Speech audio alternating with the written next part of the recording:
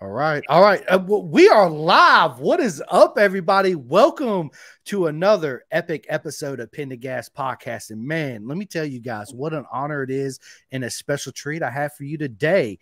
My man, Michael Howarth. Welcome to Pin the Gas.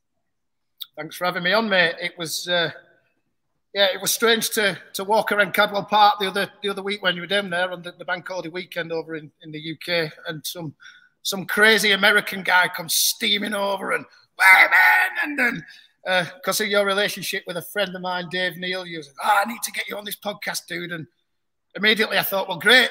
I've not done so many this year. I was actually going to have a bit of time off from doing podcasts, but then when you said I need to get you on, my first thought was, them Americans won't understand a word I'm saying, man. But yeah, you've said you can understand me well enough. So if there's any interpretations need doing or whatever, I can explain my words. Yeah, but no, it's great to be on. It's great to be on. Yeah, man. Again, what an honor it is just to have you here, man. Yes, all because of Dave Neal. Thank you so much, Dave Neal. Big shout out to him. If you guys don't follow Off Track Podcast, I don't know what you guys are doing. After you listen to this podcast, you need to get on to Off Track and rewind and go listen to him. So, Mike, listen, enough about that. Why don't you introduce yourself to all these Americans that don't know who you are and tell us how you got into motorcycles? Right. Okay. I've just, excuse me, I was just looking down and I wasn't being ignorant. I've just shared it to my Facebook now. As you worked out, I'm not very good with technology. It was a nightmare just getting on here. So yeah, how did I get into motorcycle racing? Well, back when I was as a young boy, my father had motorcycles. He sadly passed away when I was 14, so I had to become a man really quite early in my life. I'd had a couple of motorbikes, but I was actually destined to go and be a professional rugby player at the time. I mean, you've seen me. For the Americans, it's like American football, but we don't wear as many pads. But I can't diss American football because the way them guys eat each other, I'd want all that padding on as well. But so my life took me into professional rugby. I had an injury playing that. I broke my right leg quite severely. Spent a year trying to get fit again to go back and carry on playing, and I just couldn't. I was tipped to kind of go to the top. As we go through the motorcycle thing, you'll explain. Motorcycle was my love, and I got to where I wanted to be. But I was actually really, really good at rugby to a level of being able to play for my country and such. But I broke my leg, and I had 12 months trying to get fit again, and thought, I'm just not doing it.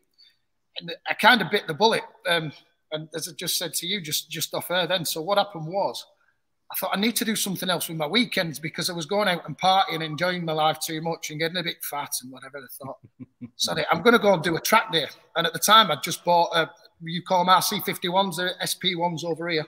Absolutely, I love them. I've got one in bits that I need to build now. And I went and did this track day. And there's all these other bikes on track that look like race bikes. And I'm flying past all these guys and I'm thinking, I'm Valentino fucking Rossi, mate. I am fast.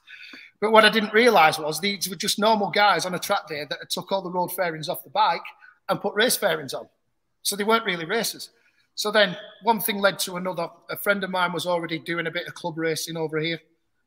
And he had a couple of Aprilia RCVs, the V-twins. And he lent me one. He said, come and have a race. So did the thing, got my licence. Back then, to get a race licence in the UK, you had to go and get your eyes tested and fill a form in, and you got your race license. It was that simple before bureaucracy and health and safety got into it. So that's how I got my license. Otherwise, I'd never have got one. And one thing, we got down to Cadwell Park. That was my very, very first race. That's why I love the place so much.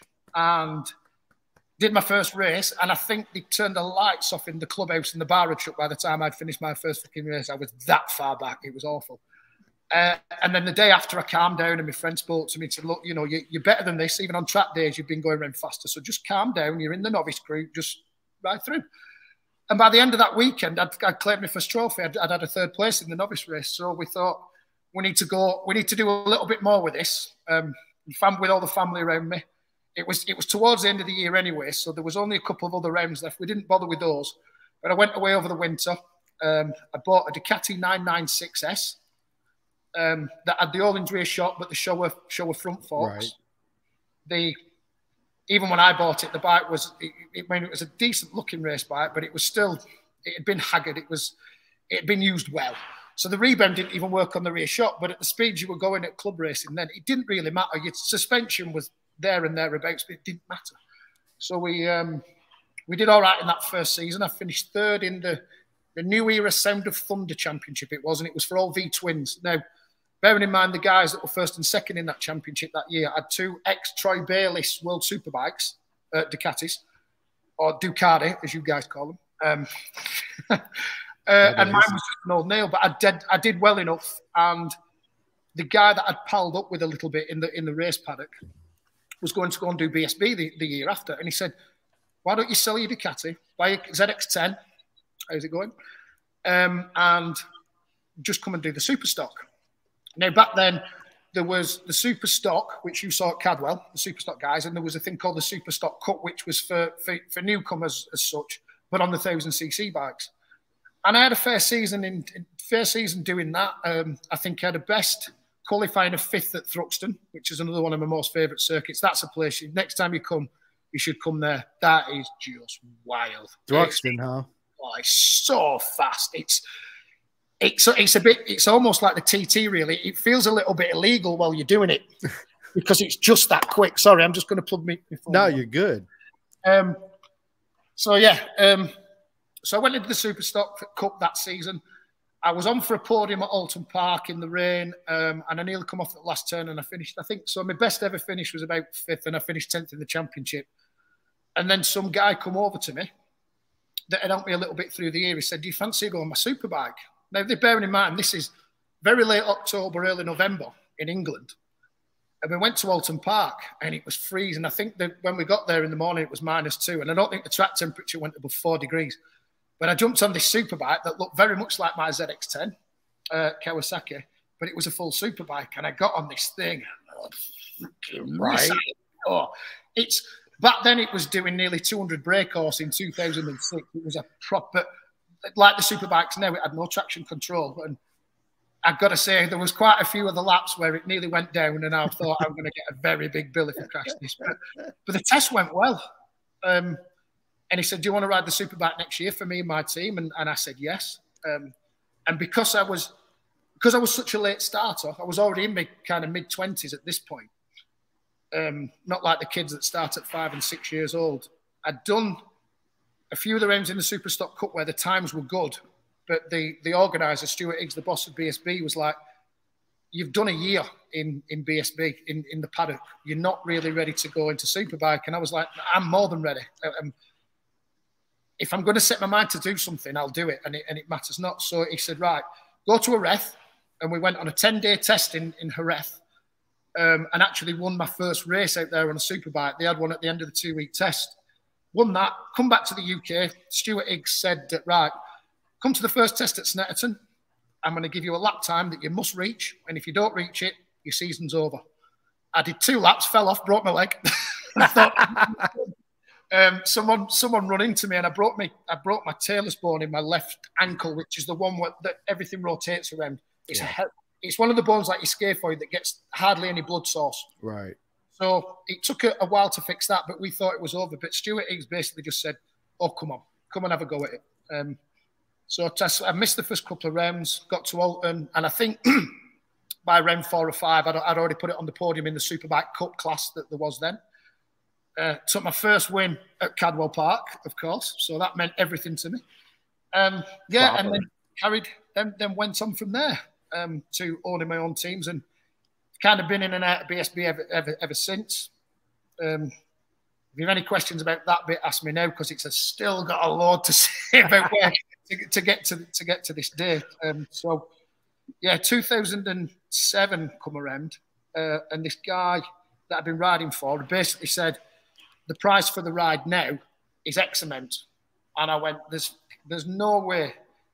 I didn't think I could raise it to start with, but then I also said, I'm not giving you that amount of money to walk away at the end of the season with absolutely nothing. You know, basically carrying your kit bag out the truck. Right. And going. So we sat down with the family, and they said, what do you want to do? And I said, well, I want to race in superbikes.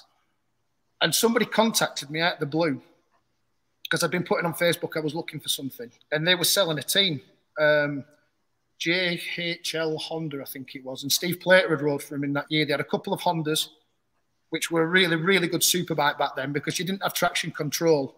So the chassis meant everything. And they were so smooth and brilliant. And somehow we managed to raise enough funds to buy 2 bikes and all the team attire apart from the truck. So we were ready to race. And we went to Almeria in Spain, did some testing there, and I was absolutely flying. We went to the first official test back at Snetterton again for BSB, and it was raining the Friday and the Saturday, and I mean, pissing down.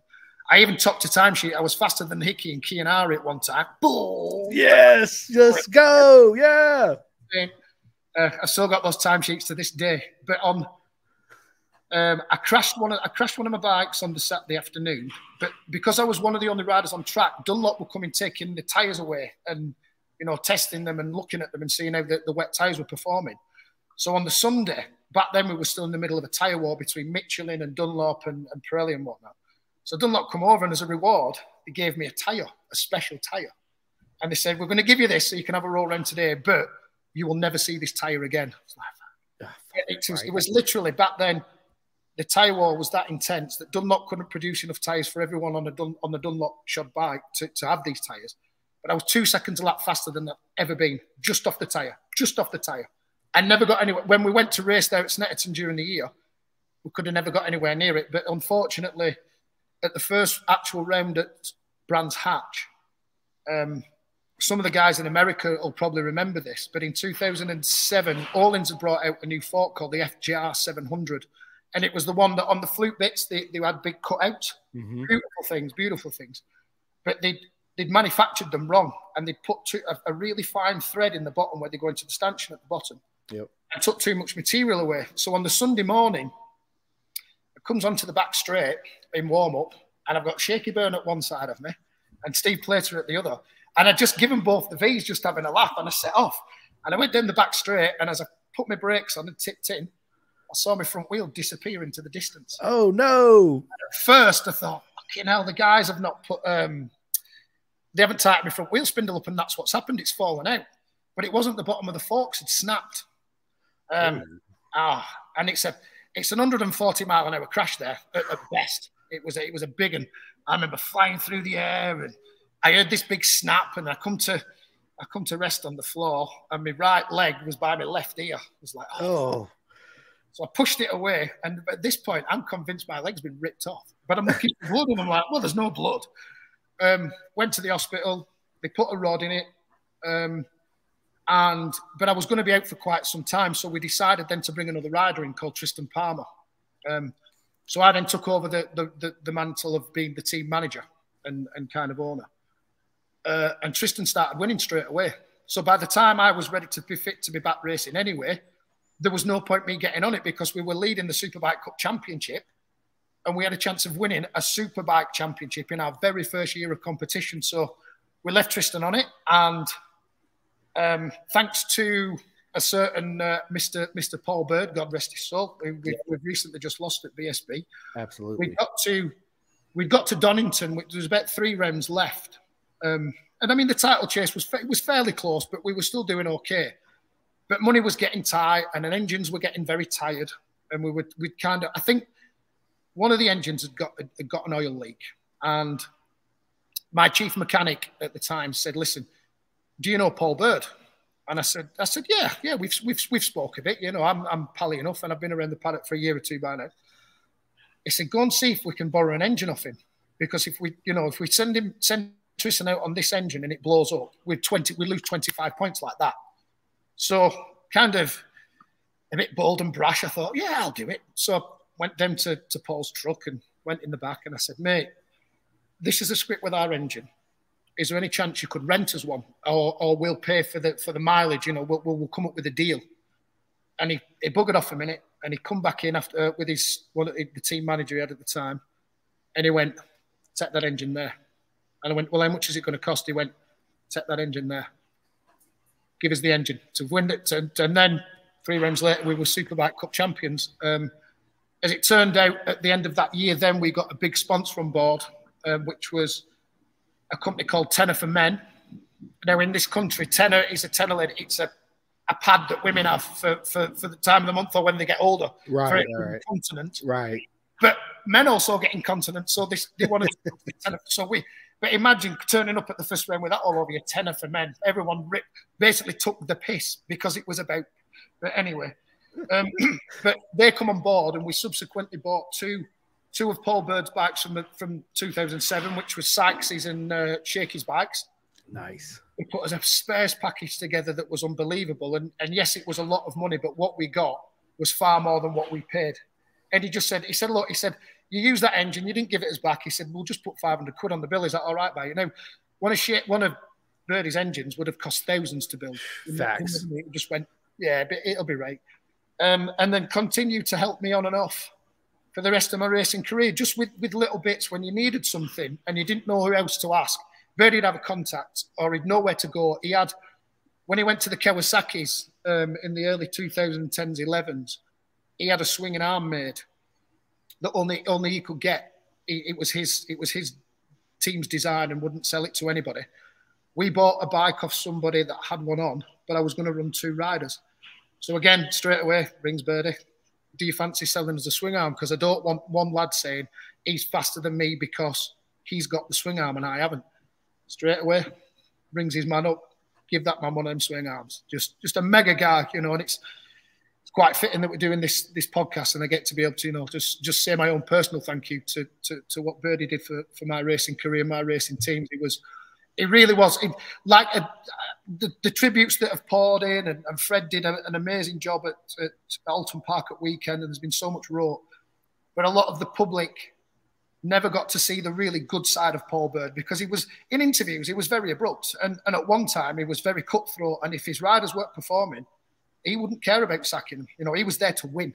Yeah. So they never got to see the softer side. The amount of riders that still didn't even get mentioned at the weekend that Paul helped behind the scenes, and it was always a bit like, I'll help you do this, but don't tell anybody.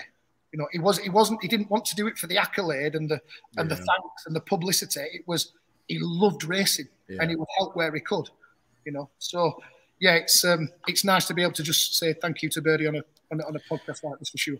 And that also just goes to show, man, what a proper bloke he was throughout the whole community. Like, to me, he is BSB, right? I mean, he was such a complete in everything. And you're right. He was cutthroat when he needed to be cutthroat. But again, dude, he helped so many people within the paddock, like you just got done saying, that didn't get recognized. But his love and passion for the sport will always be there and always grow, right? And Birdie will always be Birdie is BSB to me. Yeah, exactly. 100%. Hopefully, his team have got plans to carry on again next year, and hopefully they'll be there, and I'm pretty sure they will be. It's what they kind of didn't really mention over the weekend is you've got to remember that Paul Bird and his little team from Carlisle in England, yes, he used to buy factory bikes or ex-factory bikes and stuff, but at the time when Birdie was kind of winning some of his championships, he was taking on the might of HRC, and he's a man in Cumbria that sells chickens. You know what I mean? Yes, he had money to be able to do that and take on people, but what they don't realise is just how it was Birdie running his team and getting the right people and the best people that could beat the mights of the Japanese at the time. They've got more BSB championships than Honda, and Honda UK have dipped in and out with HRC help. If Honda want Japanese riders, they'll send them here, etc. Or in 2004, it was a full HRC effort when Michael Rutter and Kianari were riding from. But yeah, he did some fucking things, that boy. Yeah, he did. Yeah, he did. So, hang on, Jules. I'll chime you in here in a second. What is your fondest memory of Birdie? My fondest memory of Birdie, it's quite it's a weird one, really, because of his wealth and such things.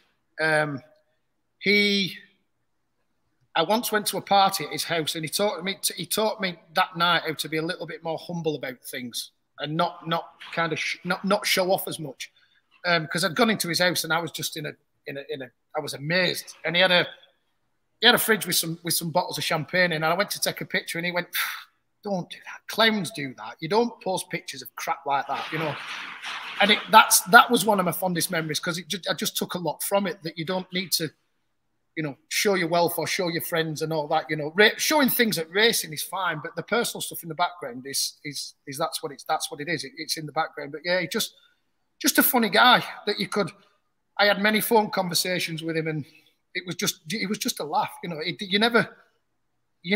was never up himself. Right. You know, he never looked down on you, really. Right. That speaks volumes of who Bertie was as a person, right? What's your fondest crazy party story with Bertie? Because I know you got some. I think just the end of season parties where you'd be walking around the paddock and I'm just a little minnow in the paddock, and Bertie'd be there and you'd see him and he'd give you a wristband and say, make sure you turn up to my party tonight, boy. And yeah, it was fun. He was a good guy. He was a good guy. Yeah, can't really say too many stories on here. No, you're good. Yeah. He will be well missed, but he will forever live, Mr. BSB Bertie, for sure, 110%. Jules, what is up, my man? What's up? No, I'm out here just learning and just in awe of what I'm hearing, because it's the first time I'm hearing all of this. So yeah, man, this is definitely an interesting story for someone who doesn't like to flex like Bertie. And he throws wild parties like that. He's like, no flexing, but hey, I could throw a party. Listen, and the end of season parties at BSB used to be, I mean, they're a little bit calmer than nowadays, but you'd just be going from one team tent to another, you know, the hospitality, and it'd just be madness. Me and my best friend, Carl Harris, who sadly passed away at the TT, there was one year he was riding for Honda and he'd broken his ankle, so it must have been, was it 06 or 07? They built him a bike at the last round because he was riding a BLD Honda, which was built by Honda UK. But they built him a full HRC spec Honda because they needed him to kind of interfere with Gregorio Lavia. Right. So that Keogh could win the championship. But Carl, in his usual way, I think he might have even put it on pole, but the first lap he sent the bike to the moon and broke his ankle. And we went into the Honda hospitality and we come out absolutely steaming drunk, and we couldn't find my pit scooter. There was some police there, so we're like, here, somebody's nicked our fucking scooter and we can't get around because he's broke his ankle, so I'm giving him a piggyback. And all it was, me and him was too drunk to realise we put the scooter down the side of the hospitality. So after walking around for 45 minutes, we found it and then went flying back past these police officers, absolutely total like, going, yeah, we found it. It's private land and we weren't doing no harm. And I think, you know, I'm sure Carl got a telling off of Honda, but yeah, that was a good night. Me and Carl had some good parties. Some good parties. Hence the nickname Shotgun Michael Howarth. Because I'm sure you can shotgun a beer. Oh wait, what is that? That's a beer. That is Vimto Energy. I don't think you guys have that over in America. We don't. No. It's just, but I've drunk Monster Energy for years, but Vimto, it's a cordial drink over here, which you guys don't really have over there, do you know, that you mix with water? No. And they've brought out this energy drink, and now I'm addicted to it. But as the night goes on, or as this podcast goes on, there you go. Hey. There you go. We got a proper pint in the house. That's right. Back in my rugby days, I was known for being able to drink. I could drink a pint of lager in under a second. Wow. And I could do 2.5 pints of snakebite in 2.5 seconds. Well, next time me and you get together, it's going to be a proper mega time. We'll just put it that way. Up. Absolutely. Oh, we got this comment from Mark Davey. He says, my wife loves VR46. There was no chance of getting his autograph. Lynn and I were guests of the Stuart Eastern and Brands Hatch, and we got to speak to Mr. Bird. He asked for our address. A month later, a letter came from Paul. Inside was not only VR46's autograph, but a letter from VR to my wife. Also, there were 2 hospitality tickets to the next round at Snetterton. Beast of a track. This guy was a legend to us. Gonna miss him so bad. Love your Howie. That's me, Howie. Yep. Love you, Howie. Absolutely. Howie in the hoodie. Man, this is my logo from racing.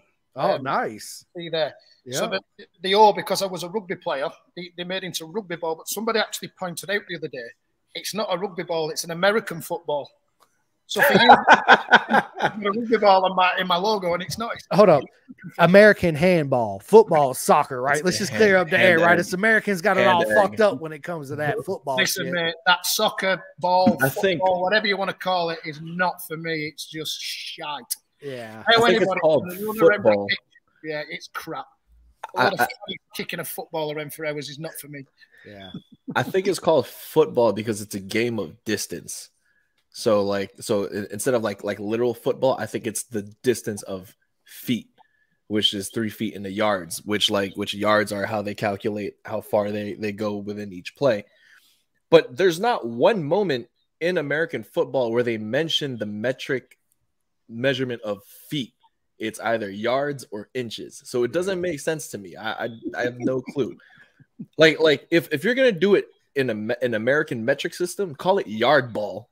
like that makes sense. Yard ball, yeah, you're because right. If you watch American football, it's 5 yards till this, 1 yard till that, right. 1 yard, blah blah blah. We never mentioned feet. No. But I've always been curious, man. Like, what was like the workout regimen, being a superbike racer versus being a rugby player? Well, so initially in the transition year from rugby to racing, I was still quite big. I'd have been 15 and a half stone, nearly 100 kilos, whichever. I don't know what it is in pounds. How many kilos? 100. Around about 100 kilos when I was at my biggest for rugby. So like what, like 205 maybe? So 205 pounds, something like that. So I had to change my training regime to go from, I mean, obviously rugby's short, sharp sprints. And so, you've got to get quite a bit of cardiovascular fitness, but nothing like you have with racing. So that was the biggest thing. Straight away was going on a push bike and getting some weight off. And then, but even then at my lightest in superbikes, I was still by quite a margin the heaviest bloke there. I got to 13 stone and I once went underneath that to about 12 and a half, and I just had no strength. So I couldn't perform then. I had the dream of getting to superbikes once I got into racing, but that was kind of my goal. I knew I'd got into it too late, and I knew I was never going to win the full title and take on the mights of Shaky Burns. So my goal was get to superbike and do okay, and I scored points in the proper championship. Some of the times I was right at the back, but I didn't care, and I could have quite easily dropped down into super stock or gone club racing and won, but that just didn't. That wasn't my mentality. I wanted to challenge myself against some of the best riders in the world, and I got to do that. And occasionally, if it was raining, I'd get a good result. I'm quite good in the wet because I didn't care. I didn't care. Yeah. Ultimately ended my career in the rain, but that's another story. Yeah, man. The fear factor ain't there anymore. I mean, you're used to like clashing shoulders with like people 2 times your size. But the fitness aspect is crazy because as somebody who I practice a lot of boxing, mixed martial arts, right? So I know what that cardio is like. But when I first went on track on a mini bike, I was exhausted. Like probably like my 6th lap, I was I think I'm just gonna chill this lap. Because I imagine like in rugby, it's like you kind of pick and choose when you turn your energy on, right? When you kind of twitch your muscles versus like in racing, you're like constantly on edge and you constantly have to be flexed the whole time. I mean, I'm pretty sure you can find times to relax, but those times are very minuscule.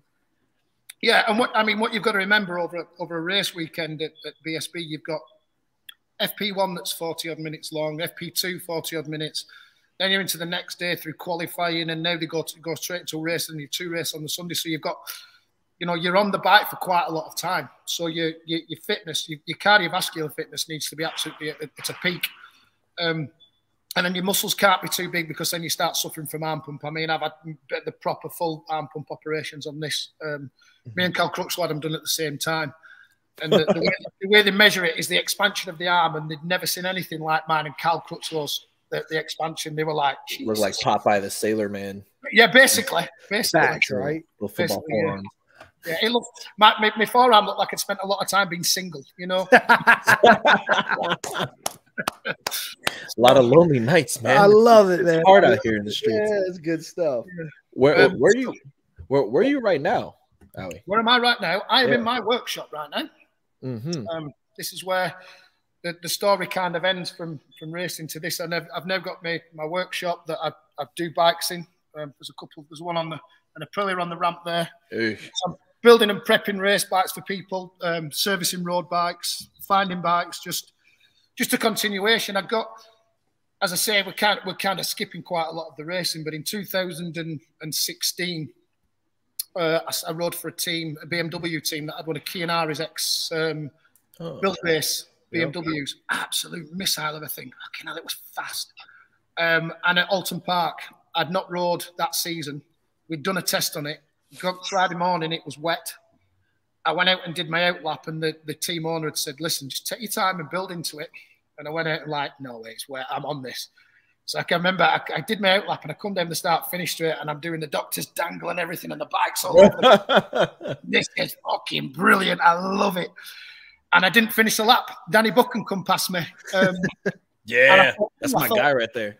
I can keep up with Danny Buchan in the wet, and I actually didn't. I lasted the next corner, and I went to the moon. I said, I'm a really big eyesight. Because I already had a rod in my leg from the previous crash in 2007, they'd left the rod in, so my hip bone snapped off my femur. But I'd also broke my shoulder and dislocated my left shoulder, and I'd brought me back in 6 places. Ooh. But I managed to get to my hands and knees before I realised that there was something really wrong. Right. And then one of the marshals come running over because I was just on the track, and he picked me up by my broken shoulder, or tried to. And for a lad who thinks he can handle a bit of pain, I squealed like a pig. I bet. Wait, the marshal picked you up? Yeah, he come running onto the track to help me because the bike was in the middle of the track, and then we were in the middle of Friday practice, so there's 20 bikes coming flying past me. So he come on to try and pick me up, but he didn't know it was broken. Neither did I till he touched it. So then I got airlifted to hospital. They put a rod in my leg again and repaired my hip and put my shoulder back in. And I think 6 weeks later, I tried to race again at Snetterton. 6 weeks from a broken back and a snapped leg to being back on a bike and trying to race. Snetterton's sick. No, the only reason why I asked about the whole marshal thing is because I marshal a lot of races. I marshal countless MotoGP, Moto America, Formula E races, and they tell us never to touch the rider or the driver, because you don't know what's going on with them. You got to wait for them to get up. Yeah, well, that's it. I'd already got to my hands and knees, so it looked like it was okay. It was the same in 2007 when I'd snapped my ankle. I was laid in the middle of the track, and I got up and I walked away. Mm-hmm. And I'm just starting, as I'm getting a bit closer towards the fence, I'm thinking, fucking hell, this hurts a little bit. And so I fell over the fence, but because I'd walked away, they all thought I was all right. They didn't send an ambulance around for half an hour because he just thought, oh, he's just having a minute. He's sitting down and calming. But I'm at the other side of the fence going, where is someone? But no. Because oh, my bad. That's exactly like what we're supposed to do. Is we're supposed to like make sure you're okay for you to, and then we'll make that call, to get you an ambulance or whatever. As soon as he picked me up, they soon red flagged it and realized that I was in a bit of a worse state than I thought. I bet, yeah. It's like, yeah, man, my leg's dangling, but we all right. Yeah, good. Before they airlifted me off, we went to the medical centre, and they were trying to put my arm back in, and they lifted it to this point. Because there was too much muscle mass, they couldn't kind of get it back in. And they give me morphine at this point and liquid paracetamol, and said the doctor said, listen, we're going to have to give you some of the horse tranquilizer, the ketamine. Because we need to basically make you relax and calm down, because I'm like I am now. I was like, I didn't really care. And they give me that. And then the next thing, the world was full of pink elephants and all sorts of crap. And then I was speaking to the doctor on the wrong side. I didn't even know he was there. And they managed to get it in. And yeah, the rest is history on that. Jesus. Freaking awesome. That's exactly why we try not to touch the rider. You know what I'm saying? Because we don't know if you have a broken arm. Right. So like, for all we know, that dude could have made it worse. Yeah. So like that. So that's what kind of stuck out to me. Yeah. I see like videos of marshals in like other countries, like full blown hugging like MotoGP riders when they you'll be all right, bro. Like, let me pick you up real quick. And I'm just like, yo, these guys are skinny and fragile, and I feel like I'm about to snap a twig if I ever. I'm a pretty big dude myself, man. Like I like so. Me picking up one of those guys, I'll probably break something like trying to help. Yeah, facts, right? Again, because I was known in the paddock and friendly with all the marshals, they just knew me as the big daft idiot one. So if you thought, oh, he's managed to get to his hands and knees and get up, there can't be a lot wrong with him. So we just go straight in, like, yeah, let's get him up. He'll be fine. He'll be out it next session. But fuck, he wasn't that day. No, it was savage. Yeah, but if you want me to work back a little bit from there, we'll go back to the 2008 season. That was the tenner for men on the Paul Bird's bikes, and we kept Tristan on. So he actually got the bikes from Paul Bird, and I stayed on the Hondas from the previous year. And had a few fair results, but there were things going on behind the scenes that the public didn't know about and such. Even though it was I don't want to start dissing people, and you know, a long time ago it's done, but there were just things in the background that were making it not work for me. So that team ended at the end of that year. Tristan finished 10th in the championship. We still kept him going and doing really well. So in 2009, I was without a ride, and I went, I think halfway through the season, I joined what was classed as the factory MV Augusta team in the UK. And got to ride that bike. Why can't we have one? As a chassis, was incredible. But even then, even though the engine was tuned, it just didn't have any steam or whatsoever. The engine was old. Do you know what I mean? By then, everything else had moved on and developed. So the chassis was brilliant. It handled like a dream, but you were never going to do anything on it unless it was absolutely pissing down with rain. So I did that. Then 2010, I rode for a guy called Dave Tyson, who subsequently become a good friend. Did half a season with him, but again, his Suzuki. We just started doing the British Superbike Cup with the new rules that they now run in the full Superbike class with the more tech that doesn't have traction control and anti-wheelie and everything to aid the riders. Did half a season with that, and then it was it just wasn't working out. I had 2011 off. Then I got my team, I bought a Kawasaki team and tried to run that for half a season, and then a sponsor that had promised the world never paid up and left me with about £2 on my dining room table. I'd literally spent everything I owned because he kept promising, just keep going. This money's coming. You know, he'd promised us like £250,000, and I saw not a penny of it, and it broke me. So then I went into the wilderness for a bit then, and that's when it wasn't until 2016 when I had the comeback that didn't last. So since then, after retiring, it's just in my blood. I am consumed almost to a point of being a little bit too obsessed with it. But it is just my absolute lifeblood. I thrive on BSB. I love it. I love racing. I love motorcycles. It's just, you know, things are ever so slightly now because I've just had my first son a year and a half ago. So life's good in that way. The missus is grand. But yeah, and because I had to retire through injury, that itch has never been scratched because it wasn't my decision to quit. Yeah. So that's, and I mean, like you saw me at Cadwell now, so I still go and I do the commentary with Duncan Vincent, and used to do it with Fred Clark, which got me into we used to go and do the MotoGP at Silverstone, me and Fred. That was mega. So you walk in the paddock. By then, Cal Crutchlow was at MotoGP, so I got to meet all the mega riders. I've had me and Colin Edwards one night. I bet that's a proper story right there. I guarantee with Edwards, yes. The Texan, yes. We went into. I gotta hear it. We gotta hear it, Howie. What is now the RNF team? Right. It was still the Moto3 team then, run by Stiggy. Yeah. And I'd gone round with someone else to say hello, because Brains, that now is Josh Brooks's chief head mechanic, was there, and we're good friends. So we went round for a drink, and Colin turned up, and then they asked us if we wanted to stay for dinner. And then Colin's looking at me, and he's like, man, you can probably drink a bit. I'm like, well, I don't. Yeah, I can do it. So we got the grappa out, and we were drinking like shots of grappa out of a coffee mug, and absolutely ended up absolutely upside down drunk, steaming. In fact, Lorenzo run into me in the paddock on his scooter because I was walking over. I was trying to get back to the motor, and I nearly battered Lorenzo for hitting me, but it was my fault. I was like, what? You probably would have snapped that dude in half. Yeah, Lorenzo's not making the race today. Why? Because some bloke from Yorkshire's leathered him. Whooped his ass. Yeah, that's awesome. Yeah. You ain't just shoulder chuck him. And I turned up late for my commentary with Fred, and live on air on BT Sport in the UK, they had to go and knock Colin Edwards up out of his motorhome, and he come to the door in just his boxer shorts like that, like, mate, we're live on air. Where are you? Oh, I'll be doing it. Yeah, yeah. That was a fair drinking night. Good night. Have you ever been to Edwards' boot camp in Texas? No. I've always wanted to go, and I've actually wanted to come. And I'm not just saying this because this is a US podcast. It's America's a bit of a dream of mine to go and spend quite a lot of time there at some point. I'm going to have to wait till the boy gets a bit older. Now, I moved when I was younger for a little while. I was going to go touring, and my uncle lives in Bermuda. Nice.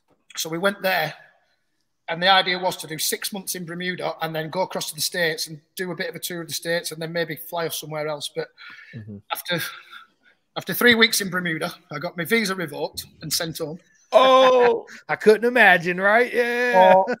Now, bearing in mind, Bermuda's a very small island. It's 21 miles long by a mile wide, and the speed limit there's 20 miles an hour or something. And as a non-resident, you can only hire scooters. And I got done for speeding 6 times, and I wrote on 6 a scooter. times. Nice. I went to the police station to get a bollocking, and they basically just ripped my visa up and said, mate, you need to go home. You're on liability. You would love America, man, because here we have a rule for motorcyclists called "Don't stop for cops." Facts, right? We don't condone that, by the way, but that rule is out there. No. Yeah, Mike. Listen, if you ever find your way out here, man, my house is open to you, man. Me, Casa, you can always stay with me. Yeah, well, your wife, your son, come on. Yeah, I'm going to name check here a little bit, but I'm quite good friends with Ben Spees, one of your own. Yeah, and he's always telling me to come out, man, come and see us. And so I will get there. I will get there one day. Like I say, I think the boy needs to get to about 4 or 5 now, so it's a couple of years away. But no, I'd love to. Yeah. Yeah, and you'll come back probably like 15 pounds heavier. All that drinking. No doubt. 30 kilos. Facts, right? And all the different food we got compared to over there. Good old right? Texas barbecue. Yeah. That's a big one. It is. Yeah, for sure. It's I have a friend from the UK that's coming to visit soon, and he's really excited to see how big everything is here. And I'm just like, bro, you don't even know the half of it. Like everything here is a freaking spectacle except for Moto America, and I'm really upset by it. So if I were to ask somebody who lives, sleeps, eats, breathes, dies British Superbike, right? If you were to give us advice, or like me and Chris are Moto America, if you were to give us advice on what we can do to get better or some innovation ideas, like what advice would you give us? Well, I mean, I think with Moto America as it is now, I think it's coming back a lot stronger than it. It really did die a death, didn't it? When all the factories pulled out, it was horrendous for you guys. And then obviously Wayne took over, and Stuart Higgs from BSB has had a lot of input, and so has Scott Smart with the technical regulations. So it's I think they need to stay on that path. But I think what's going to be one of the biggest saving things for you guys over there is the bagger racing. Because it's a little bit more relevant, it's a bit more prevalent, isn't it? And it's great racing. It's amazing. Awesome. I have a connection with that because Kyle Wyman? Yep. Yeah. Now, my friend Dave, who used to spanner for Leon. Dave Hopkins. Yeah. I know him. Yeah, I know Dave. Yeah, so I've got a connection there because I once mentioned to Dave, I thought if I went to the States, the prize money at that time wasn't bad. I thought I could come and do this. And he went, mate, he said, the prize money's there. He says, but your insurance is ridiculous. He says, you don't really, people think it's going to be easy money because you can finish in the top 10 and make a few quid, but it's just not like that. So that was, but yeah, I mean, they've got the baggers and you've got the other class with that style of bike, haven't you? And I think it's just things like that. You have to innovate and find out what the public want. And it just needs, I think it just needs more support from the manufacturers or sponsors out there, but because you're racing over such a vast area, it's really hard because you've got your few guys at the front on the top bikes, but then some of the bikes a little bit further back, some of the good guys, they're old bikes now. There's a 2017-18 BMW there. It's just not going to do anything. It can be there and thereabouts, but no. Yeah, it's tough. It's tough. Yeah. But I think see, it's probably in a better situation than it's been for a good 5 years or so. I agree. I mean, it helped through COVID because you guys were the first ones to start going racing again. Yeah. We got streamed over here, and it was like we were all watching that because there was nothing else to watch. Right. And people got into it a bit more, you know? No, yeah, facts. And you know what else hurts us, man? We don't have no you hit the nail on the head, man. We have no factory teams in Moto America, right? I think the closest factory team we have is HSBK Ducati, because you see Paulo Ciabatti show up in some of the Ducati engineers, but you don't. As far as that goes, we don't have a direct factory road race team in America like we used to. In the same way at BSB, it's not, you know, you're a factory supported team rather than a factory team. Their factory is not paying for your bikes like they did once of a day, you know, when you had the HRC teams and stuff. So it's, you know, there's still 2 or 3, you know, probably a $2 million a year enterprise, that the HSBC Ducatis over there. Sure. Birdie used to put a fantastic amount of money into it, but yeah, it's more factory supported than a full factory team. But that's what they've got to find is a balance on how much the bikes are. I mean, it's got tough now because Ducati have made such a good bike in World Superbikes, British Superbikes. I think to be honest, I should have looked into Moto America a little bit more, but I don't know how many wins the Ducatis had this year, but. They're like a very Zavi won the Super Sport champion on the 959, and Josh Herron I think has won 2 races. He's Josh Herron's the second. I think he's second behind Gagne, right? Or was it Beaubier still? So on the BMWs, I mean the BMWs are really strong this year, man. Yeah, you guys are still on Dunlops, aren't you? Yeah, we race American Dunlops, not the European Dunlop. So yeah. We got those plastic Hot Wheels tires, bro. Yeah, I was telling Ben the other week, we were on a late night chat and we were on about the differences between the American Dunlops and the Europeans, and he went, it's night and day difference. It is, yeah. Because we were talking about the feel that you get from the Pirellis, and I said I could never get a feel for the Pirellis when we changed to the one-make tyre. And he was like, mate, you wanted to try riding the Dunlops over here. That'll tell you about no feel. Right on him, didn't he? That's why I feel like they ride the way they do. Like it's so easy to kind of fishtail the bike into corners. That's why you see like in every slow motion they be doing that because they're riding on soap. It does level it out in Moto America a little bit because it is Dunlops. Because I mean, all the Ducatis and the Yamahas and such, they kind of all made now and based around running the Pirelli tires. You know, Honda cleaned up at Suzuka 8 Hour on Bridgestones. You know, the Bridgestone is still an amazing front tire. But I think that's where you get that little bit of difference at Moto America, that other teams are not having their arse handed to them like they are in World Superbikes and that, because it's a completely different tyre. So they can't take all that data from Europe and put it into those bikes. You've kind of got to find your own path. Yeah. So, I mean. Right. No, you're right. Go ahead, Jules. On the British Superbike end, man, like I'm slowly starting to get into it just a little bit more. Dude, BSB is the shit. Come on, man. Yes. Fan of Danny Buchan. I love that guy. I don't know what it is about him, but you know, there's something about that dude that I really love. But the competition is so good out there, man. And I just feel like it's not always a runaway race. Like comparative to Moto America, like Superbikes, it ends up being a runaway race. Our Super Sport class ends up being a runaway race. Yeah. Stock 1000 ends up being a runaway. So that's what I like about BSB and World Superbike to an extent. But man, if there's a couple people that are in your radar that, you know, for someone like me who's just getting into it, who do you think I should watch and why? Well, let's just start off with Danny Buchan, because I once got into a little bit of trouble with Danny and his mechanic at the time, Sam Palmer.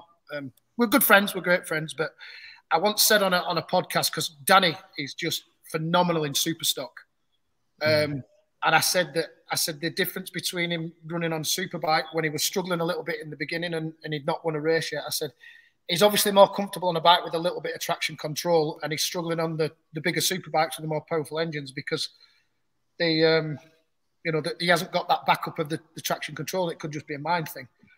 But what I did go on to say was, which saved my ass, I said at the end of the interview, I said, what I want to see, and I stand by it now to this day, because Danny Buchan is going to be one of the greatest British riders never to get to World Superbikes. And I swear down, and I stand by it now, if Danny would have gone to World Superbikes 4 years ago, he would at least have finished second in the championship by now, if not won it. He is incredible. He's a mega rider. He's had a crap season on the BMW. It's been hard work for him. And I hope that he finds a decent ride in Superbike next year, or if not, takes a year to come back to Superstock, and you'll watch him. He will clean up in that. But his mechanic and Danny said to me at the time, I said, listen, I can just ride a Superstock bike really well. I said, we run next to no traction control, if any at all. But they didn't like the fact that I'd said it that way, that you could only ride with traction. But no, I stand by that. Danny should have been to World Superbikes. It just never happened for him. So, I mean, guys to watch now, it's cool. I mean, Kyle Ryde, I've always rated him as one of the... Yeah.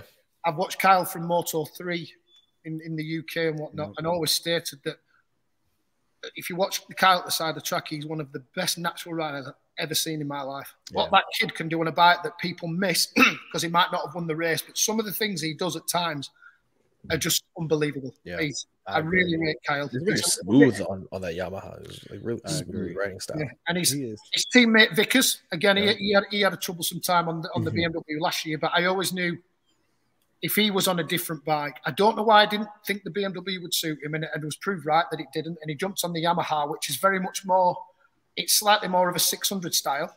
It is. And Ryan was good on a 600. So he's coming up. So I think he's one to watch for the next year or two. If Yamaha can just keep up with the development bit and make that bike that little bit better so it stays competitive and doesn't go the way that the Kawasaki's gone now, where it's just starting to lag. Right. Ryan Vickers is one to watch. Max Cook, the young kid. He's got a bright future in front of him. And then even the old stalwarts, really, people like Leon Haslam. He's on a private team. It looks like it's a big kind of factory effort because it's the same sponsors as the World Superbike team. But Leon's doing an awful lot on his own this year. And if they can build that into something next year, you could see Leon having a genuine fight for one last championship, I think. Yeah. So yeah, I think they're the guys to watch. I'd love Josh Brooks to roll back up the front because he's a top guy. Brooksy, He had a tough time when he come to BSB because there was an accident and bad boy Brooksy for a while. But he's a really great guy. That he's like us. He's just bikes. Yes, it's a bit more motocrossy, but he just lives and breathes them. So he's a really good kid. And man, watching Brooksy over that mountain was phenomenal, bro. Jumping Caldwell Park, I was like, "Holy shit!" The mountain, period. Yeah. I want to see that in freaking person, yo. Like, listen, dude, I'm telling you, you got to. I can never believe that shit. Another one, Jules too, is Storm Stacy, Charlie Nesbitt. All those guys, for sure. Gorman, big shout out to him. Yeah, all those guys. Yeah, I think was it? Oh no, it's Harley McCabe. Harley McCabe, a young kid. Yep. From a place called Halifax. Not far from us. He's been accepted for the Red Bull rookie testing, so he's going to be going doing that. Yeah, there's a lot of bright prospects for the British Championship. And like you said, the one thing that Stuart Higgs never does, the boss of BSB, he never lets it get stagnant. He'll make a rule change. He will keep it competitive in whatever way he can. There's going to be a few rule changes next year, I believe, that are going to bring the racing even closer together. If it ain't plenty close already. As far as exactly. But the thing is, what we're kind of seeing now is the same kind of 6 or 7 at the front. There's a lot of different winners. They just want to bring them guys that are kind of hovering a bit, just that little bit further forward, so that there'll be more race wins. I mean, like you said there, Charlie Nesbitt, it was a baptism of fire at Thruxton, on the podium and doing all that. And Thruxton's a very, very unique circuit, and it can. I mean, he's suffered since because he had an awful time at Cadwell. Yeah. You can have a win at Thruxton, and it might be your only win of the season because it's a very strange track, and it can give you too much confidence. But make no mistake, in the next year or so, Charlie Nesbitt will be a British Superbike champion if he stays here. If he doesn't go to World Superbike. Yeah, no, Charlie's awesome. He's amazing. His talent is phenomenal. He really is. Looks like I'm about to follow a few people on Instagram. But so like also, Michael, why don't you tell everybody that like here in America in the Superbike class, right? We got full on traction control, anti-wheelie, all that stuff. But a lot of people don't know British Superbike, man. They don't have all those electronic aids on the Superbike. Their super stock class has more electronics than the Superbike class. Go figure that one, right? Apparently, Gagne's bike has a specific mapping for every corner of the track that he's in. Yeah, I think that's freaking nuts. It's one thing that would help Moto America if it was taken away. I wasn't really sure about the electronic rules, and it's not. Excuse me. It's not when it was brought in.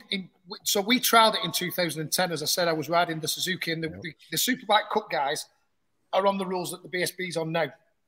And what it was to help the lesser teams that couldn't afford the data engineer that had all the backing behind him and all the knowledge, that the smaller teams, because you'd taken everything away, the traction control programs and the anti-wheelie programs and this, that, and the other, it was there primarily to help the teams compete rather than going, we want the riders to be able to do everything. Yeah. But subsequently, it made the riders, I mean, some people don't understand that they think, oh, World Superbikes have got traction control, then bikes are so easy to ride and they're much easier than... It's a different way of riding, but by no means is it any easier. Fucking hell. You will see guys go to World Superbikes that struggle with traction control because you're mid-corner and you've to go full power.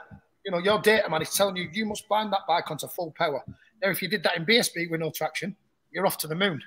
It's a very different way of riding, and it's no better, it's no worse. But what it does help, the reason why it makes the racing closer is because the guys with all the money haven't got that advantage of all that data engineering stuff and setting things up, like you say, for each corner and things like that. I mean, you can still, within the rules of BSB, you can knock power out of, say, third gear. So when you're asking for 80% throttle, it will only give you 60. But that's only in certain gears, not on certain corners. Right. And it does work really well. But yeah, you're riding something that's 235, 240 brake horsepower on that alone, and it really is all down to you. And it's just an adaptation. It's just an adaptation, and it's is that like why you think like Bradley Ray's like having a little bit of a turbulent type of season? Yeah, it's like getting used to it. Yeah, I mean, yeah, and also you've got to remember Bradley missed quite a lot of the season because his team's not doing the flyaways, so he's not getting all the time on the back there. If he'd have gone to say Pata Yamaha, he'd have a lot more people behind him, and again, all the data. He might be able to look at the data after Top Rack's done his session, but they're not there setting it all up and doing it all. So yeah, he just needs a lot more time, and if that team take him around the world next year, Bradley will come on. Bradley's he's a very, very good rider. Yes, he is. Yeah. Well, he's a champion. Well, I mean, Pata Yamaha has an extra seat next year. No, Johnny Ray signed, doesn't he? Yeah. Oh, Johnny Ray. Yeah. Oh my God, I forgot about that one. How'd you? Yeah, Johnny Ray. Yeah. Because I'm so used to seeing him in Cowie Green. Yeah, it'll be odd, won't it? Watch. I mean, Johnny Ray. Weird. I raced with Johnny Ray in 2006. He was on the Red Bull. Was he on the Red Bull Honda? I think so. Yeah. Yep. And I remember at Silverstone, I was having a torrid time, and it was the old international circuit, so not the full GP, but not the short one that we do now, which is in between. And I just couldn't find a setup. I was really struggling on the bike, and I came in during qualifying for a tyre. And back then, qualifying was 45 minutes long, and my team manager went, "You are not getting a qualifying tyre. You are fucking 2 seconds a lap slower than where you need to be. Never mind." God, Jesus. He said, "Go back out, give me a time." He said, "Then you can have a qualifier." And so I went and did my outlap. And you know where on the old pit straight at Silverstone, you go round turn one, and then you come out of pit lane onto the thing going into Maggots and Beckett's. And Johnny Ray was coming out of pit lane, so he was on his outlap. And I just got right on the tail of him, and he looked at me and saw it was me, and he turned me round on his outlap, and I went 2 seconds a lap quicker and come in and got me qualifying tyre. So then you understand how much talent these kids have got when he's on his outlap and he can bring me on by 2 seconds. You know, it was always going places. I had a really good relationship with the Honda guys back then because of Carl Harris. You know, my best friend. Yeah. So no, but it is going to be odd. It is going to be odd because he was a Honda man forever, wasn't he, Johnny?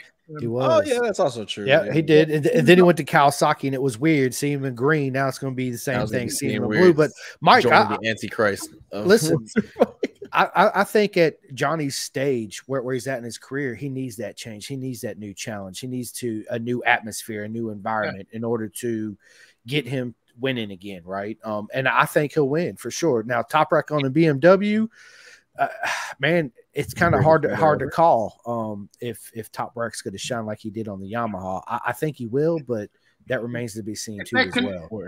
If they can set that BMW up for the way that Toprak rides, because he rides in a very, very different way to every other rider. I really do think that the BMW might be the thing that it's missed is someone riding the way Toprak does. It's gonna honestly, it's gonna go one way or the other. It's gonna be frighteningly fast with him, or he's gonna really struggle. But I do know, I know the team behind him, Sean Muir's guys. Again, I've had a really good relationship with Sean over the years. I bought a Yamaha off him in 2014 that had a Ben Spies World Superbike chassis. That was a fucking bit of kit. Phenomenal, right? Yeah. So he's got the right guys behind him, and I think that's why Sean's kind of chased it and BMW have chased it, because I think they think that the way their bike is, because it's so much out and out power, that the way Toprak brakes so hard, he will stop that bike in the corner and he will fire it out, and he will get the advantage of the. I think the BMW struggles with edge grip. Well, with Toprak, the way he rides, he might not need that edge grip like other riders do. He might be able to set it up and go. So, it'll be interesting to see. Dude. Yeah, he reminds me of the old proper school of racing, right? Get it in, square it off, shoot it out. Yeah, for sure, 100%. That was the kind of school I was from when I first started superbikes, because we didn't have, again in 06 we didn't have traction control. We did get some in 2008, but it was quite a basic form because we just didn't have the money. So that was always us, stop and go on the big superbikes, which is why to this day I can't ride a 600 for shite. It's laughable. It's laughable. What kids have passed me on the Metro kits. You know what I mean? The children these days, man, especially the ones coming up in Moto America, I'll shout them all. They know who they are, the future. And I can't wait to see what Toprak does in that BMW, because I think he's the future. We all are. You know what I mean? But gentlemen, I'm gonna have to take off. I gotta go ahead and clock into my actual job. All right, Jules. Appreciate you jumping in. Appreciate you, Howie. It was nice talking to you, man. We'll talk again great to speak soon. to you, dude. Chris, the whole effing Mega Show Simcoe. I'll see you guys at the all next right, one. Jules. But yeah, man, I think that Toprak is. I think you're right on that. I think he's either going to do big or he's just going to be shit on it, right? So it remains to be seen, man, for sure. I think that the state of World Superbike is really good. And everybody complains about Alvaro, man. I'm like, listen, you can't, 500 revs, take away this, take away that. It's like, look, man, Alvaro, he can't help that he gels so well with Ducati. I mean, it's hard. Yeah, it's hard to beat a team where a rider just gels, is one with the motorcycle, and is just frighteningly fast everywhere, right? If it was purely just the motorcycle, then it'd be every Ducati, 1, 2, 3, 4, 5, 6. Alex Lasani, all them guys would be winning, right? Yeah, the others get decent results here and there, but it's just Alvaro. The first year that Alvaro was on the Ducati years ago, before he went to Honda, he was destroying the field, and then it fell apart. He fell apart like a cheap watch towards the end of the season. He did. And this year, and last year, he just proved that at the minute, him and that bike together are just a cut above the rest. Well, it's down to the other teams, the other manufacturers, the Yamahas and the Kawasaki's. The development rate has slowed them so much. Some can say due to COVID and stuff, because it's the same in MotoGP where they're also struggling there. But it really is, Ducati have produced something in MotoGP and World Superbikes and BSB that it's down to the other guys to catch up, or the rules get completely rewritten from top to bottom so that they can't use these homologation specials. And, we bring the cost right back down and use a much more, there's the VR4, which is 1,000cc, but most of the Ducatis you see on the road are the 1,100, 1,200cc V4s, aren't they? So, do we take the homologation specials away? Maybe. But then the old cynic in me used to love the things like the RC45s and the ZX7Rs and, the proper homologation special bikes. So it really is down to Yamaha and Kawasaki's and Honda to catch up. You can't penalise Ducati for doing something so well, can you? To that extent. Sometimes you've got to let the others catch up and pull the finger out. 100. Man, listen, I 100% agree with you. It's like, what do you do? I think that I mean, you know, I would love to see us go back to the old proper school way of racing, right? But the way technology is, I mean, Michael, it's just not going to happen. I mean, yeah, I don't think it's going to happen. But listen, dude, we've been talking a lot about racing. Let's get into what Michael likes to do, because I eat, shit, and breathe motorcycles just like you do, man. So what do you like to do away from racing when you're not into racing at all? Mostly watch racing. I knew you was going to say that because I'm the same way. I watch racing. Like I said to before earlier on in the interview, I am genuinely consumed by it. So if I'm not at a race meeting, I'll be watching MotoGP, I'll be watching World Superbikes, and I'll watch reruns, and I'll try and pick things out, and I listen a lot to the journalists so I can pick things up and try. You know, sometimes I shoot myself in the foot by knowing too much but not enough.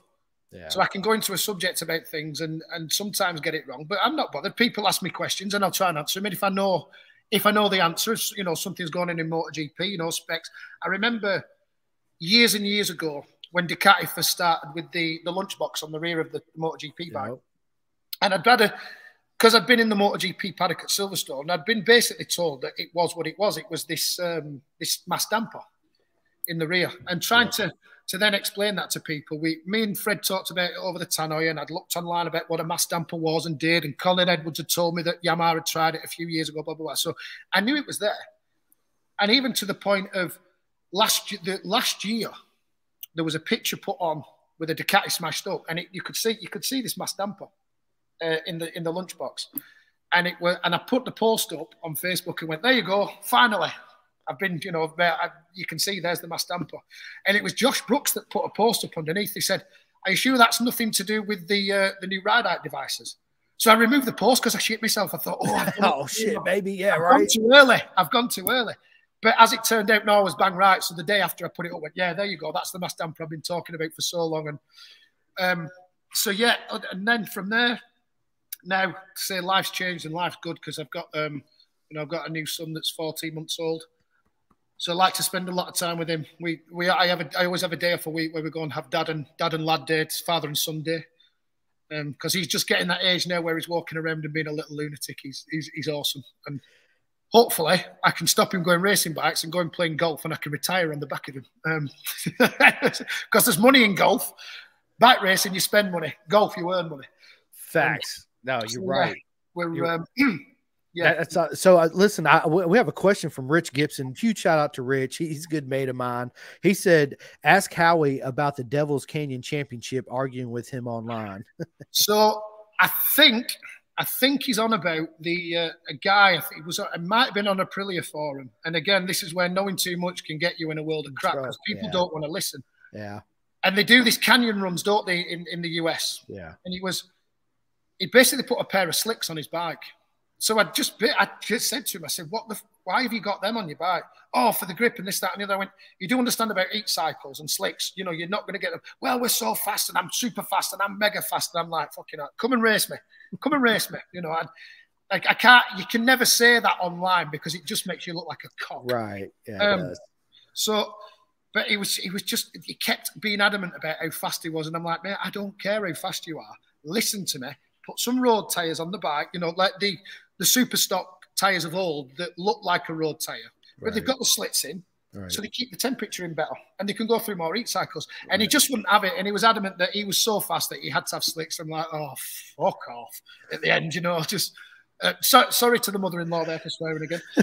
Yeah, and that's the kind of thing. I'll get myself into bits of arguments, and it doesn't matter how much you know or how right you are. Some people will still argue that black is white with you. You know, it's just a nightmare. But I need to shut up. Yeah, I get in arguments with people like that too offline all the time. They're always picking my brain, and then I feel like they're only picking my brain to argue with me, right? Yeah. It's like, listen, I tell you what facts I know, and if I'm wrong, I'm wrong, and yeah, that's exactly it. If I'm so adamant about something, and it turns out that I'm wrong, I'm the first person to hold my hands up and say, guys, me too. Sorry, I was absolutely wrong. Yep. But my job at BSB doing the commentary, it's my job to know enough and explain things to race fans that are not massively technical and You know, they don't really care what's in the engine. So, you know, you try and kind of, you say enough and let them know that you know about the tyres and how long they're going to last and, you know, why this, for instance, pardon me. No, you're good. Going just a simple explanation on trying to explain to people how the V4 and the inline fours differ so much, or used to do. So an inline four you used to struggle to turn it in, but once it was in, you'd hold a line really well. And this is coming from brainy people that have told me this. So it's not just me. This is guys like Matt Oxley that are the greatest journalists and riders that have ever been. And the V4, before all the aerodynamics came into it, they turned in very well, but wouldn't hold the line. So the V4s used to stop and start because they couldn't hold the line. And that's what Marquez was so good at. Yep. Now, the reason why the inline fours are struggling a little bit, the Yamahas in MotoGP, is because with all the aero, the V4 can now turn in and it can hold the line and off they go. So they've now got that corner speed that the Yamahas used to excel at, which is what was their strength. So it's not, you know, it's not word of law as in, you know, that is it and it's a matter of fact. It's just what Matt Oxley said, and after riding bikes for years, you kind of understand it. It's not always the truth because people do ride motorcycles in different ways, but just something roughly like that, and you say it to people, and off they go. And they know somebody that once worked in a bike dealership in the back end of nowhere that's got told of a 75-year-old bloke that rode a fucking note. And that, you know, and it's like, mate, things have changed. So now, like I say, it's not, the V4 has now got its advantage over the inline because it can hold the line. So things have changed and moved on. So it's not always you know, your answer's not always going to be right forever. So you'll get someone coming back after a few years going, I told you so. It's like, mate, we're talking about 2004, not right. Yeah, that's then they were talking. Yeah, technology's come so far, right? Everybody thinks, I mean, let's keep it simple. Tires round and black, right? But they don't understand. It's like, look at Danny Perdosa before Michelin brought out that tire, and I think it was 2016. And if you looked at his progress up before then, man, he was fast, top 3 all the time, right? After that, he was total shit, and then he retires. And then they bring out a softer tire. Now he's a test rider for KTM. And how brilliant is you got a guy that's been retired for 6 years, show up to MotoGP race and beat all your factory riders in the same team, right? It's funny you should mention that because I was listening to a podcast earlier about this very subject. Now, really? So this is... I will have to credit Matt Oxley and Peter Bomb because this was on their podcast. So if you guys, if you don't know who they are, find them on Spotify. Matt Oxley is an ex-racer and a MotoGP journalist. He's been in the paddock forever. Peter Bomb is an ex-crew chief. He won Cal Crutchlow's World Supersport title with him, and he's been in the paddock. 2012, right? Yeah. And they were talking about this in the podcast today. It's a really interesting listen.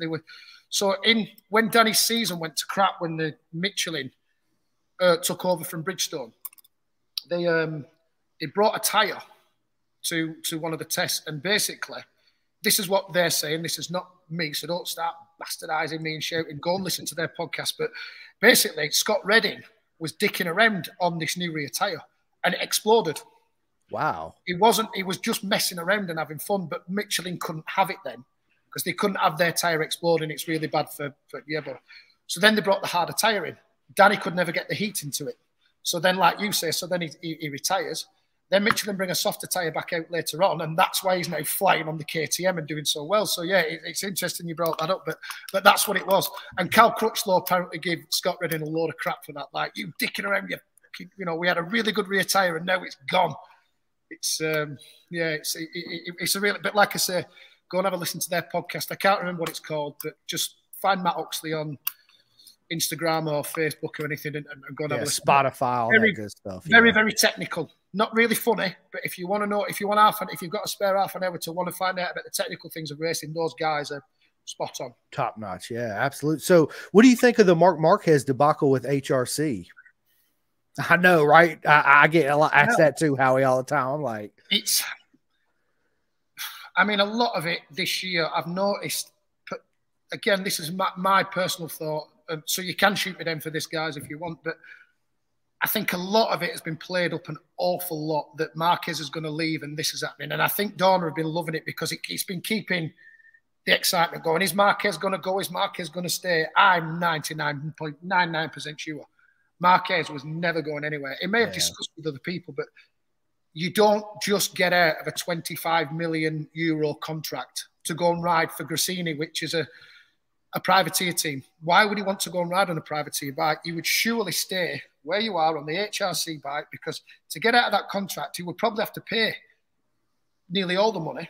They've looked after him since through all his injuries. So I think a lot of that was a lot of hype and media that HRC, and I think Marquez, fueled the fire a bit. But it's so difficult to say what they've been chasing the tail for a year or two. There's a lot of the chassis and things been coming back and forth since 2019 that you can physically see was the same thing, that they're just bringing back and trying, you know. And it doesn't help to have all your riders at one time. I think it was last year, all 4 riders were on a different chassis. I'm pretty sure. Or it was during one of the free practice sessions that all 4 riders were on a different chassis. So there's no data there. No. You know, Alex Rins proved this year that at the right track, the Honda still got it. Marquez seemed to have a bit of a lull at some point this year where he just looked disinterested and said, I can't keep throwing it up the road. But he's correcting that. He can't. You know, he's getting older and he's done himself a serious injury. So there's no point pushing for 10th. So what do? You kind of, and that's, in all honesty, I think that Marquez and Honda are going to regroup quite considerably by the time we get to Valencia at the end of the year and do the test there, and kind of get ready for next season. So I never thought it was going to leave, because he would have gone if Ducati was going to take on Marquez and help him out with his contract, he would be on the bike that Morbidelli just got on. Yeah, he would go to Pramac. Absolutely, they wouldn't want him on a 2022 bike or 23 bike as it'd be next year.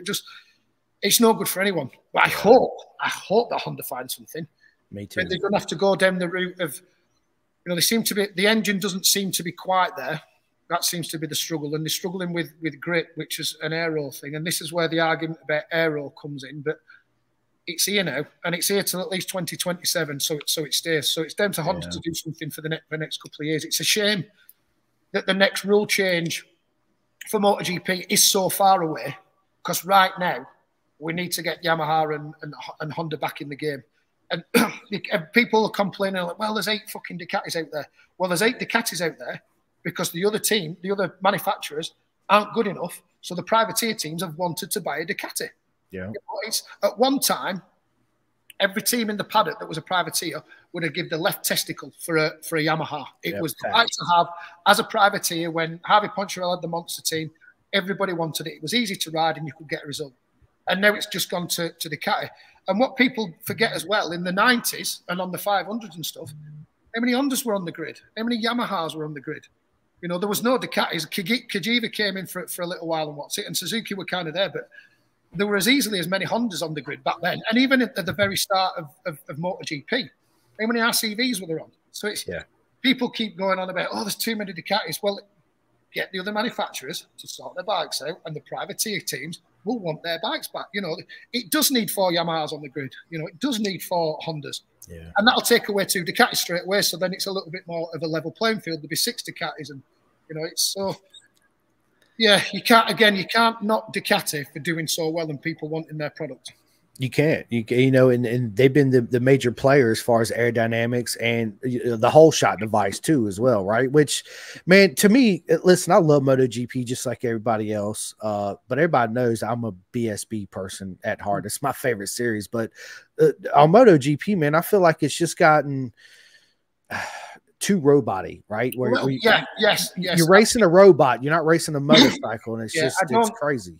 I don't agree with the whole shot devices, and I don't agree with this, you know, letting the rear down on the start finish straights, because it detracts. You know, they started saying now that the racing's getting a bit tame because people can't, you know, they're not going to make the passes, they're not going to come out of the corner because they've got to do that and lower the rear. Yeah. All that ride out device stuff needs to be gotten rid of, and that needs to be done before 2027, because they'll end up, MotoGP, I believe, will end up finding themselves in the same situation that they had when they came to the end of the 500 era. Yeah. When World Superbikes was huge, you know, MotoGP or 500 Grand Prix, it was nearly gone. It got that close to because the racing was just shite. It was. And if they're not careful, they're going to find themselves in that same situation. And like I say, there's no getting away from the aero now, I don't think. It's kind of there to stay. And whatever they do in the rules in 2027, I think now that aero's playing such a big part, and ground effect as well, which somebody said, an F1 guy said, they need to stop chasing this ground effect thing with the aerodynamics. He says, because it'll open a can of worms that you'll never get away from. He said, and it will kill it. It will absolutely kill it. So that more than the wings, you know, this ground effect thing that they're like on the Pirelli where they've got the bulges, and that will be developed further and further. He says it'll cost too much money and it will kill the racing. So yeah, I agree. It's like I say, it's such a shame that we're so far away from the rule changes, because something needs to be implemented sooner. But Ducati, you know, in the IRTA things and with Dorna, every single team has to agree to a change. Ducati are never going to agree to a change till 2020 when they're winning it. So it's really, really hard. So unfortunately, until then, the other guys have got to keep up. The Aprilia are doing such a sterling job. They're not. The company behind them, Piaggio, are massive and could afford to compete against Ducati money-wise. But I just don't think they put that amount of money into it. I think they're just using their money very wisely and doing a very, very good job with a good bike. Yeah, I agree with that 100%. I mean, they've approved come a long way since the RS Cube. Let's just be honest, right? That almost barbecued Colin Edwards, yeah, and several German McWilliams, right? Yeah, but what a beautiful machine that was. That RS Cube was a proper looking bike. Yeah, again, it was because it was Cosworth that built the engine, wasn't it? And it was again this use of F1 technology and F1 style engines that just doesn't work in motorcycles. It was half of an F1 engine or something. A bit like the MV Agusta that I rode. That was half of a Ferrari engine, but it was so detuned so that it would stick, so it would work. So I've got something stuck in my shoe. So that never made the power, but the Cube made too much power, but all in the wrong places. And back then, the electronics weren't just advanced enough to be able to cope with it. But Jerry McWilliams said it was a pile to ride. Shaky Byrne couldn't, it was a bit of a career ender, but like you said, it sounded incredible, and it looked amazing. Like Jeremy McWilliams once said, he asked him to quiet it down, and Dorna asked Aprilia not to, because it was a focal point of the racing back then. Yes, it was going nowhere, but it just sounded so incredible. It was. Dorna wanted it. Yeah, it was so mint, man. Yes, it was so mint. And then, of course, we already touched on this. Yamaha really need to bring it up with. Clearly, Fabio's not happy with Yamaha, and we all heard this a lot in the media. Everybody says they need to get away with the inline 4 and go to V4. What's your thoughts on that? Well, again, it's one of them things that someone in the media has mentioned it or said it on during a race, and the commentators. So everyone's jumped on the back of it now and said they've got to have a V4. Well, Yamaha have come out plainly and simply said that before 2027 there will not be a V4, but also the amount of years it would take for Yamaha to develop a V4 that would be competitive, they've probably won well into maybe 2030. Yeah. So is it the answer? What they've got to do is refine that package and go. They keep seeming they can make the engine more powerful, but then they make it less rideable. Yeah. So make that engine with this is easy for me to say. I'm just a clown in a workshop in the middle of Yorkshire in England, but make that power more usable and stop. Fabio's kind of. I blame Fabio a little bit, and some people will shoot me down, but he's basically developed that bike to a complete stop, because all he's wanted is power, and then when it's not doing what the Yamaha's strongest point which was the corner speed, he's then complaining. So it's really going to change that bike to a V4 within the next 4 years. It's not happening. They may have already be planning a V4, but again, being the cynic in me, do we want them to build a V4? Can we not, can they not find, there's enough technologically advanced people in the world that could make the inline 4 work. They just need to find them. Because then everyone's on V4s. Yeah. So you might as well have a one-make championship then, except that all the V4s once of a day, like with the Suzuki back when that was a V4, and, the Aprilias when they first come in, were all different kind of Vs, and it was all 90s and 70s and all that, yeah. Yeah, and now all the V4s are the same. Yeah. The Honda's starting to look very much like a Ducati. The Ducati's starting to look a bit like an Aprilia. The Aprilia looks like a Ducati and a Honda, and the Honda wants to look like you know, you might as well have a one-make series. So no, like NASCAR here in America, right? Yeah, might as well. Yeah, I personally hope that they don't. Yeah, me too. I want them to find their own way with what they know and what they've done. I mean, you know, people saying, you know, I think it was Yamaha were the first people to have a V4 in 500s. So it's not beyond the realms of possibility that they could do it. I'm pretty sure. Oh, they had it before. I'm pretty sure they were. I might be wrong. But they did have a V4 in the 500 era. They did. And man, dude, the 500s were such proper weapons, right? Yeah. The 2 strokes, man. Oh man, I miss those. Yeah. Yeah, just absolute animals. I mean, I do at BSB, I do the pillion laps with. Oh, do you really? Yeah. So you get to go. I mean, there's a video on my Instagram from Sunday, and someone got on the back and basically just spent all going around Alton Park just on the back wheel with this woman on the back screaming like a screaming banshee. She was. She loved it. But I do them with Neil McKenzie. Oh yes. I get to have quite a bit of talk, and we talk about his sons and whatnot, and we're quite pally. But yeah, you listen to some of the things he tells you about the 500s, and you're like, because all you ever want to say is, I love a go on one of them, and then it's like, no, you fucking wouldn't. No, you don't. Trust me. Yeah. It's like, you know, the way the power coming on some of them was incredible. I think by the time they were getting rid of them in Valentino Rossi's era, they were quite a rideable machine, because I think they were learning about cuts in ignitions and things like that. So they weren't the wild animals, but yeah, there was a bit of an era of the 500s that was just insane, wasn't it? Yeah, absolutely. Speaking of that, man, dude, next time I come out there, dude, you need to take me a ride around the track for sure. Yeah. 100%. Yeah, absolutely. Yeah, it would be fun.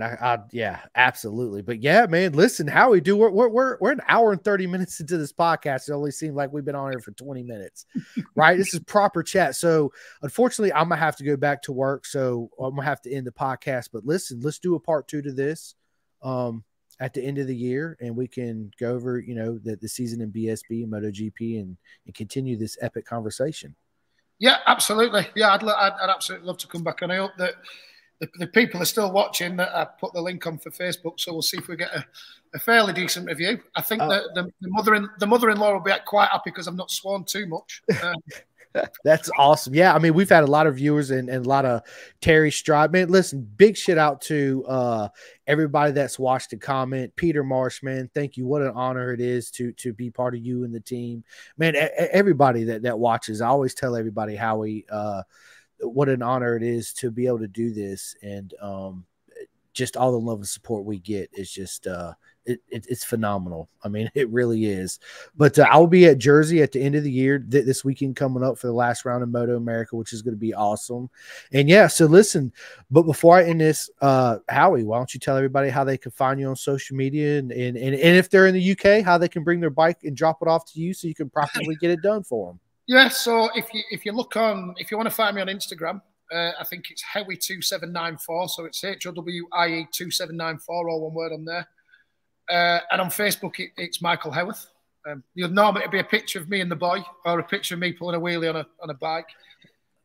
So yeah, no, please add me up. I'm always happy to talk to people and get into conversations and even arguments. If you want to have a Barney and an argument, I'm fine with that. But yeah, and then for the guys in the UK, a lot of my people on Facebook know already. I've opened this little bike shop called Motorcycle Stars that started off 12 months ago in my shed, the back of my house.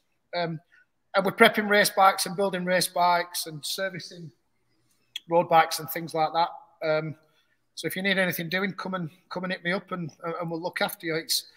I don't specifically build engines and such, but I have engine builders. And the whole thing with Motorcycle Stars, it's a little bit that I want to make a little bit of a biker community. And it sounds really cheesy, but it's genuinely true. I don't want to start building engines here. I want people I know to do engines for me because they're the best in the business. And luckily, because of my contacts, I have them. So there's no point me doing that. But I can prep one hell of a race bike for you. Believe me. So yeah, no, thanks ever so much for having me on. It's been an absolute blast. I'm going to go and have some tea, as we call it now in the UK. And that's not a drink, that's food. It's tea time over here. Not dinner time, it's tea time. Tea time, that's right. I learned all about that being over there, right? Yeah, I was like, what's that? They're like, well, come on, have a sit and I'm gonna show you all about it. Yeah, it was proper. But yes, Michael, man, what an honor to have you on Pin to Gas podcast. I'm looking forward to the next episode, part 2, coming up. Listen, everybody, again, thank you for watching. Thank you for tuning in. What an honor it is to be able to do this and all the love and support, man. And thank you to everybody. You know who you are. I'd be on here for an hour giving shout outs to everybody. So thank you very, very much. And yeah, you guys already know where to find us. We're on Spotify. So yeah, Mike, tomorrow this episode will be out on Spotify, iHeartRadio, and you know, all that stuff that goes along with it. So anyway, until next time, thank you guys for joining in on this epic podcast, Pin to Gas. Thank you guys so much. Until next time, see ya.